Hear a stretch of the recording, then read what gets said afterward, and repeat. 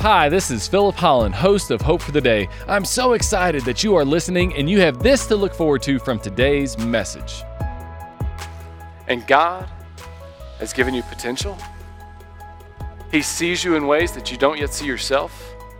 And if you are not careful, the fear that can consume your heart will hold you back from seeing that potential actually realized. Because God has made some of you to teach, He's made some of you to lead, He's made some of you to design, He's made some of you to discover, He's made you to write, He has made you to help, heal hurts, He has made you to help the lost be found. He has called you to come alongside people and disciple them. He's gifted you to do those things, but if you're living by fear, you won't enter into and experience the potential and the outcomes that could be there if you were to live by faith.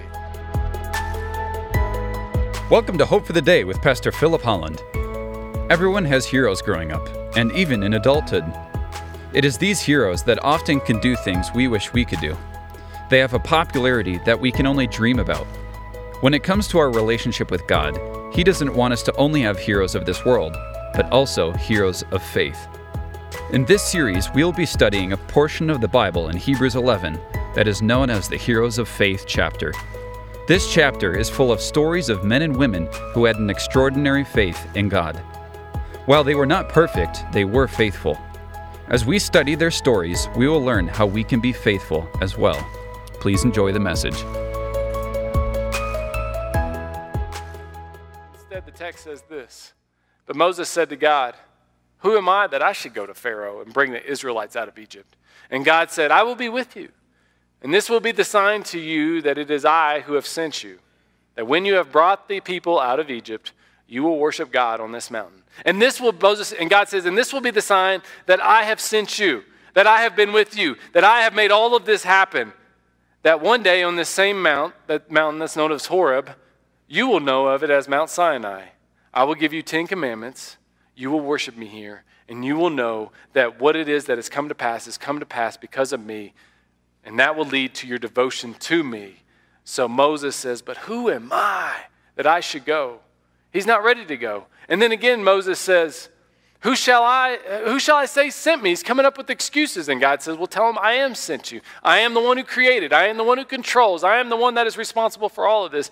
And Moses still doesn't want any part of it. And he says, 'But what if they don't believe me? Then here's a staff. And with this staff, God says you can perform miraculous signs.' And then Moses still isn't convinced. He says, 'But I'm not a good speaker.' And he was. He was a good speaker. And we'll talk about this in a moment. But he had this misconception of who he was because of the fear that was consuming his life. And then lastly, he says, 'God, I just don't want to go. Send someone else.' And then eventually there comes a moment in which God asks again. Moses acquiesces, and then ultimately he goes to his father Jethro, gets permission, and then he goes off to Egypt to where he confronts Pharaoh. That was God's calling on Moses. What is God calling you to do? What is it that he's calling you to do that maybe you're scared to do? And we immediately jump to, well, maybe God wants me to be a missionary. When I told my family that I was going to go into ministry and would go to seminary, they thought, well, don't move to Africa. That was the first thing they said to me. I'm like, I'm not moving to Africa. I want no part. My skin is not made for Africa, first of all. I want nothing to do with that. But that's where our mind goes. Or we say, well, I got to quit my job and start this new business, or I got to turn my entire life upside down. And we think that. And in some cases, that is the case. But other cases, it's something small. It's something like, maybe God just wants you to believe in Jesus. He just wants you to finally believe. And he's calling you. He's working on your heart. He wants you to be serious about him. And you may be trying to get your life together. You may be trying to be your own savior, which at that point, what do you even need a savior for? Maybe he's just calling you to believe. Maybe he just wants you to attend church regularly. Maybe this is a place that you pop into here and there, but it's a little bit sporadic, and it really works around how well what the weather looks like outside and how things are going and what game is on TV. But God's saying, you know what? Be here regularly. Like, this is good for your heart. This is good for your soul. Maybe he wants you to serve in a ministry. That's it. He just wants you to serve a little bit, to help. Maybe he's wanting you to be generous. He's wanting you to stretch yourself a little bit. He's wanting you to give back to him and what it is that he is doing, his plan. Maybe he's wanting you to tell someone about your faith in Jesus. He just wants you to tell them about Jesus. And maybe he's wanting you to pray with your husband or wife. I can't tell you how many conversations over the past 6 months that I've had with people in this church that have just said, I need to pray with my husband. I need to pray with my wife. It has been, like I said, I've lost count. At least a half a dozen conversations. Maybe God wants you to do a Bible study with your children. Maybe he's just been working on your heart and he's calling you to do something like that. It doesn't have to be something big. It just has to be something that's calling you to stop living by fear and start living by faith. Because we can be like Moses. We can say, well, what if my kid gives me an attitude? And we're scared. Or what if my spouse, my husband or wife doesn't want to pray with me? Or what if the prayer doesn't go that well? Or what if we do it once or twice and then we don't do it for a while? Why are we talking like this? Why are we scared? What if you tell somebody about Jesus but they don't believe? They just don't believe. You've done what you were supposed to do. God's going to do what he's supposed to do. What if God's calling you to be generous? And then you say, well, but then there's this other vacation that we want to go on. I mean, it's fear of what you might miss out on. Maybe God is saying serve in the ministry, but you're saying, well, but, it's hard to do that because what if it's like, they want me to do it once a month or something like that. Maybe God wants you to attend church regularly, but you're like, well, but what if it's nice outside? And God wants you to believe in Jesus. And what if that changes my life? And it will. But it's not something to be scared of. It's something to embrace. And so what I want to share with you in regards to Moses is what fear does to you, 2 things, and then how you can overcome that. The first thing that we see in Moses' case of why we shouldn't live by why we shouldn't let fear destroy our lives, and we should take these steps that God is calling, whatever it is God's calling you to come into, is first thing is this, is fear sabotages your potential. Moses said, I'm not a good speaker. He was a good speaker. But what fear does is it causes you to see things a little differently. It causes you not to see yourself accurately. A while back, my wife and I, we were at a hotel, and it was a large hotel. It had to have at least 20 stories. And we get on an elevator, and I look at the elevator buttons, and the button said, well, for the floors, 10, 11, 12, 14, 15, 16. And I'm like, where's 13 at? What's the deal with 13? Is it this special floor that you can't get to? And I do a little bit of research on it, and these large hotels, they don't have a 13th floor, a lot of them, because people don't like staying on the 13th floor because it's bad luck, because they're scared of what might happen to them if they stay on the 13th floor. But I thought about that, and I thought, well, that's really weird, because it's still the 13th floor no matter what you call it. If it's after the 12th floor, it's the 13th floor. You can call it the 14th floor or the 114th floor, but it's still the 13th floor. Nothing changes. But fear does that. It causes us to see things a little differently, to not see things as they actually are, to not see ourselves as God sees us. And Moses says, I'm not a good speaker. Thank you for tuning in to Hope for the Day. Our mission is to offer you hope through Christ-centered biblical preaching. We certainly hope this broadcast is doing just that for you today. You might not know this, but each of these sermons are recorded live at Valley View Christian Church in the Denver metropolitan area. If you live in the city, we would love to meet you in person. We offer Sunday services at 9 and 10:30 a.m. We have programming for children of all ages, dynamic worship, plenty of opportunities to get connected beyond Sundays, outreach initiatives, and much, much more. And do you want to know why we do all that we do? Because so much of our church leadership has had their life changed by a local church. Because it is here that we met Jesus, and He changed our lives, and we want Jesus to change your life as well. So attend a service at Valley View Christian Church. We'd love to meet you personally. We're located just south of Highlands Ranch off of Highway 85, Santa Fe. You can go to our church's website, valleyviewcc.com, for more information. Now let's get back to our program. First century Jewish historian Josephus, he said that Moses, the tradition of Moses, was that he was a general in Pharaoh's army. Now let me tell you something about generals. Now I've never met a general, but I know this. You have to be a good speaker if you're a general. And you have to be a good leader if you are a general. And so what's going on with Moses? Well, Moses was consumed by his fear. Exodus is a historical narrative. This is the actual conversation that happened between Moses and God. But the scriptures later on in Acts 7, they correct this notion of that Moses had of himself when Stephen said this in Acts chapter 7. Moses was educated in all the wisdom of the Egyptians and was powerful in speech and action. Now, he didn't believe that about himself. And he resisted God's calling on his life because of that. But it was true. And God has given you potential. He sees you in ways that you don't yet see yourself.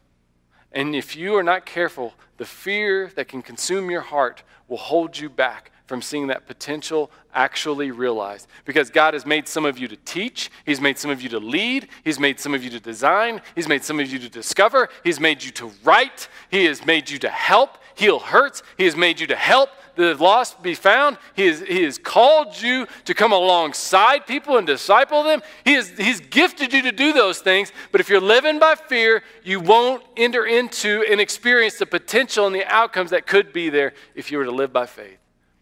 Sometimes we can be like the servants who Jesus talks about in Matthew chapter 25. 3 servants, 1 master. The master gives one servant 5 talents, the other servant 2 talents, and the other servant 1 talent. The one with 5 turns it to 10. The one with 2 turns it to 4, and the one with 1, well, he doesn't do anything with what was given to him. Matthew 25 says this. When the master asked him why it is that he didn't do anything with what was given to him, he said, I knew that you are a hard man, harvesting where you have not sown, and gathering where you have not gathered seed. So I was afraid and went out and hid your gold in the ground. See, here it is, what belongs to you. He was rebuked by the master and ultimately rejected. If you live by fear, you will never reach the potential that you could. Don't let the devil make you live by fear and miss out on all that God would have for you. The second thing that fear does to us is it destroys your dreams. Moses, he had a dream. He had a calling. Now, his methods were a little bit off, but he realized that what's happening between the Egyptians and the Israelites shouldn't be. That's not the way it was supposed to be. And he wanted to enter into this situation and do something about it, and he tried, but his people rejected him. They pushed back on him. And he gave up on that dream. He gave up on that dream, didn't he? But in Acts chapter 2, verse 17, the Bible tells us that one of the signs of when the Holy Spirit comes upon us is that we will have dreams and that we will have vision. It says, in the last days, I will pour out my Spirit on all people. Young men will see visions and old men will dream dreams. What are you dreaming about now? What kind of a vision has God given you? What kind of a calling is there for you? Do you even have a dream? Or are you scared to have a dream? Are you scared to dream of something greater than yourself? What exactly could that thing be? What is that thing for you? In the case of the Israelites, they eventually made it through the Red Sea and they got away from Pharaoh and his army. And just as they were on the cusp of taking the promised land, in Numbers chapter 13 and 14, Moses has to send out some spies into the promised land to do some reconnaissance. 12 come back of the spies. Caleb and Joshua believe that they can take the land. The other 10 don't. This is what they actually say of themselves. That we went into the land in which you sent us, and it does flow with milk and honey. Here is its fruit. And they literally gave Moses some fruit. But the people who live there are powerful. The Amalekites, the Hittites, Jebusites, Amorites, and Canaanites. I mean, they're scared of everybody. You can throw mosquito bites on there for that matter. And the cities are fortified and very large. We seem like grasshoppers in our eyes. They're scared. And they're seeing themselves with an inaccurate perspective of themselves because fear is consuming them. And we look the same to them. I mean, Moses doesn't do this, but I mean, I would almost think Moses would say, oh, really? Did they tell you that? Did they tell you that you look like a grasshopper? Well, no, they didn't say that, but they were thinking it. They were thinking that. You got to have a pretty low self view of yourself to think that you are the size of a grasshopper. Don't let the devil make you believe that you're a grasshopper. Don't let the devil rob you of your dreams and make you think that whatever it is that God is wanting you to do or calling you to do, and again, it doesn't have to be something grandiose. It could be these small things in our lives. Don't let him rob you of that to the point that you don't pursue the dreams that God is placing on your heart, because fear will destroy your dreams. And so how is it that we transition from this fear to faith? What is it that happened with Moses? I'm going to give you 2 things that we see in Moses' life. It's by no means an exhaustive list. There are many other things that we can do to help us transition from fear to faith. But as we consider Moses, what it is that he does is this. The first thing that we see with Moses is that he quit trying to run his life and he let God do it. He gave God all of these rebuttals and these excuses for why it is that he couldn't go to Pharaoh. But inevitably there came this moment in which Moses stopped giving God excuses, and then he went to his father-in-law Jethro to get permission to go to Egypt, and that's exactly what he did. Now what's interesting to me about this is that God doesn't sit down with Moses and talk about all of his concerns. He gives him a response, but he doesn't work through all of Moses' fears and all of Moses' baggage. He doesn't work through so many of the things that often hold us back from allowing God to truly run our lives, allowing us to truly pursue what it is that God is calling us to do. He doesn't do it. He doesn't sit with Moses and say, Moses, let's talk about how you grew up in two homes. You had your mother's home, and then you had the palace. Let's talk about the effects that had on you. God doesn't do that. God doesn't sit down with Moses and say, it must have been pretty hard being an Israelite in an Egyptian palace. They must have called you a lot of names. God doesn't do that either. God doesn't say, Moses, well, let's take a personality assessment so you can figure out who exactly you are and you can realize that you really have the gifts to go to Pharaoh. God just says, you need to go to Pharaoh and you need to tell him to let my people go. And all of these insecurities, all of these struggles, all of these fears should go away because I will be with you.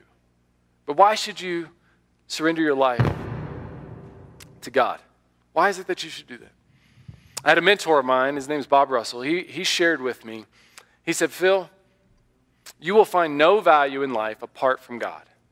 He said that there are 7.7 billion people on this planet, and nearly all of them could care less about you. They will never know you lived. They will never care what you did. They won't care that you were here. You will live and you will die and you will move on. That's the value that you will have to this world if you were living for this world.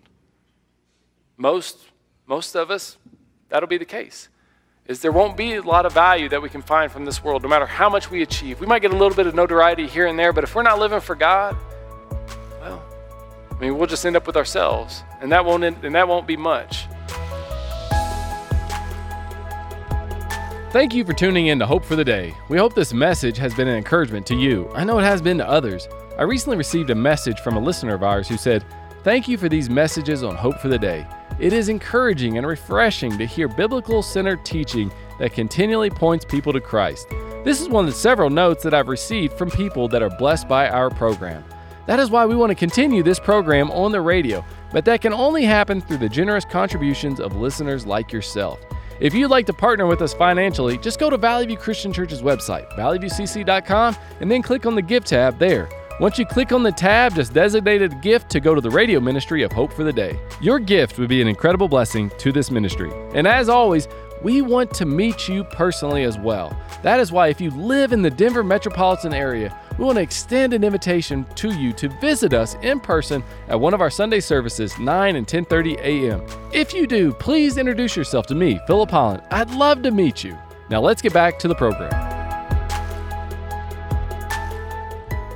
And then Bob shared this quote with me. He said, there are things that are loved because they are valuable, and there are other things that are valuable because they are loved. It's by Ian Watson. And the point Bob was making is that if you want to have value in this life, you have to attach yourself to God and how it is that he has loved you. What I'm saying is this, is that let me illustrate it this way. My daughter has a blanket, and it is the nastiest blanket I've ever seen, okay? And she loves that blanket, though. And it has holes in it, it has stains on it. It is worth absolutely nothing. But I could not spend enough money to replace that blanket. Now, why is it that that blanket has value? It's not because it's valuable. It has value because it's loved. For God so loved the world that he gave his one and only Son, that who shall ever believe in him will not perish, but will have eternal life. If you want to have value in this world, if you want to make a real difference in this world, if you really want to impact this world, then you have to start living for him. You have to start living by faith for whatever it is that he's calling you to do. If you don't, you'll end up with just yourself, and that's really not that much to end up with. But if you can live for him, you become a part of that plan of salvation that we talked about earlier, that plan that is ultimately going to lead to a consummation of all of history and all of time into everything that God is calling this world to be, and you get to be a part of that. I get to be a part of that. But we can't live by fear if we're going to be a part of that. We have to live by faith. And the second thing that we find that Moses had to do to start living by faith was this, is that he had to quit focusing on himself. Quit focusing on yourself and focus on helping others. Moses, if you go back, I mean, it was incredibly narcissistic what he was saying to God with the excuses. He was saying, I. And if I were to paraphrase God in that moment, I would say God could have had a response to Moses like this. He could have said, Moses, I know you're concerned about you, and I know you're worried about how these people are going to respond to you, and I know that you don't think that you're that good of a speaker. But there are 2 million people in Egypt who are being beaten, tortured, in some cases killed, and they cry out to me every minute of every day. And Moses, you need to stop worrying about yourself and stop trying to build this little life of yours that you've got on the backside of this mountain. And you need to go to Pharaoh and you need to tell him to let those people go, and I will be with you every step of the way. But you have to start thinking about them and stop thinking about you. Maybe that's why Jesus said in Matthew 16:25 that whoever wants to save his life will lose it, but whoever loses his life for me, he will find it. And Jesus said that the first will be last and the last will be first. And he said the Son of Man did not come to be served, but to serve. That it's not about you. Ultimately, we need to make it about God, and we need to make it about loving others. That can be hard to do. I met with a missionary that we support as a church. His name's Tyler Maxwell this past week. His wife Amy and him have spent quite a bit of time in Nairobi, Kenya. They minister to people called the street boys. They're boys that are orphans. They live on streets. And most of them sleep under overpasses. They dig through garbage to find food and find things that they might resell. He told me a story of one of the first experiences that he had with the street boys in this ministry that he was in with a retired military officer. They were ministering to this particular community, and the officer, at the end of the day, gave one of the boys a hug that he had been spending some time with. When he gave the boy the hug, the boy straightened up. He's startled. Other people took notice too. Everybody was staring. This gentleman asked, "Why is everyone looking at us?" The boy responded, well, no one hugs us. No one has ever hugged us. And he said, we all have lice and fleas, ticks, diseases. Nobody wants to touch us. And when the man heard that, he was cut to the heart. And he went and he hugged every one of those boys that were there that day with the strongest, hardest, longest hug that they had ever had in their entire lives. And why did he do that? Because he wasn't thinking about himself, and he was thinking about helping others. Years later, they still talk about that man. Such a small thing. But when we stop living by fear and start living by faith, those are the kind of stories that we get to be a part of. And that's the kind of plan that God has for us to be a part of. I like how John puts it. 1 John chapter 4, verse 18. Perfect love drives out fear. And that perfect love is God. Your love isn't perfect. My love is not perfect, but God's love is perfect. And that means that you don't have to be scared of cancer. You don't have to be scared of rejection. You don't have to be scared of not getting married. You don't have to be scared of running out of money. You don't have to be scared of losing your job. You don't have to be scared of your spouse getting mad at you. You don't have to be scared of your children, not reaching their potential. You don't have to be scared of all the things that you're scared of, because perfect love casts out all fear. It just drives it out. And when we live by faith, we get to experience that kind of love. It doesn't mean that those things won't happen. It doesn't mean that you won't have those types of experiences, but it does mean that you don't have to be scared of them anymore. And so the challenge for you today is to just take a step.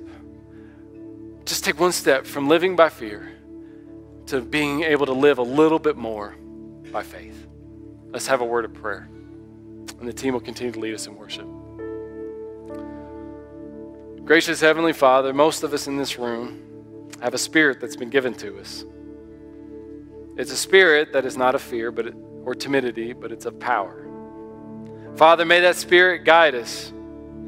May that spirit lead us towards living by faith. I don't know what you're calling the people in this room to do, but you do.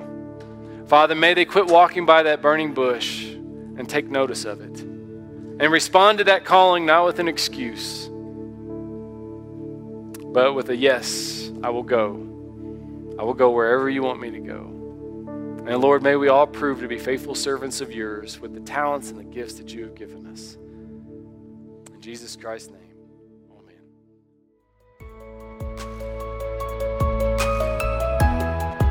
To learn more about this sermon series, or other messages, please visit our church's website at valleyviewcc.com. You can also find these radio segments on the Hope for the Day, Apple Podcasts, Google Podcasts, and Spotify.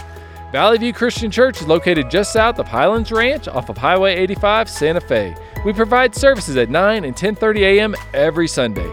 This broadcast is made possible through generous contributions of listeners like you.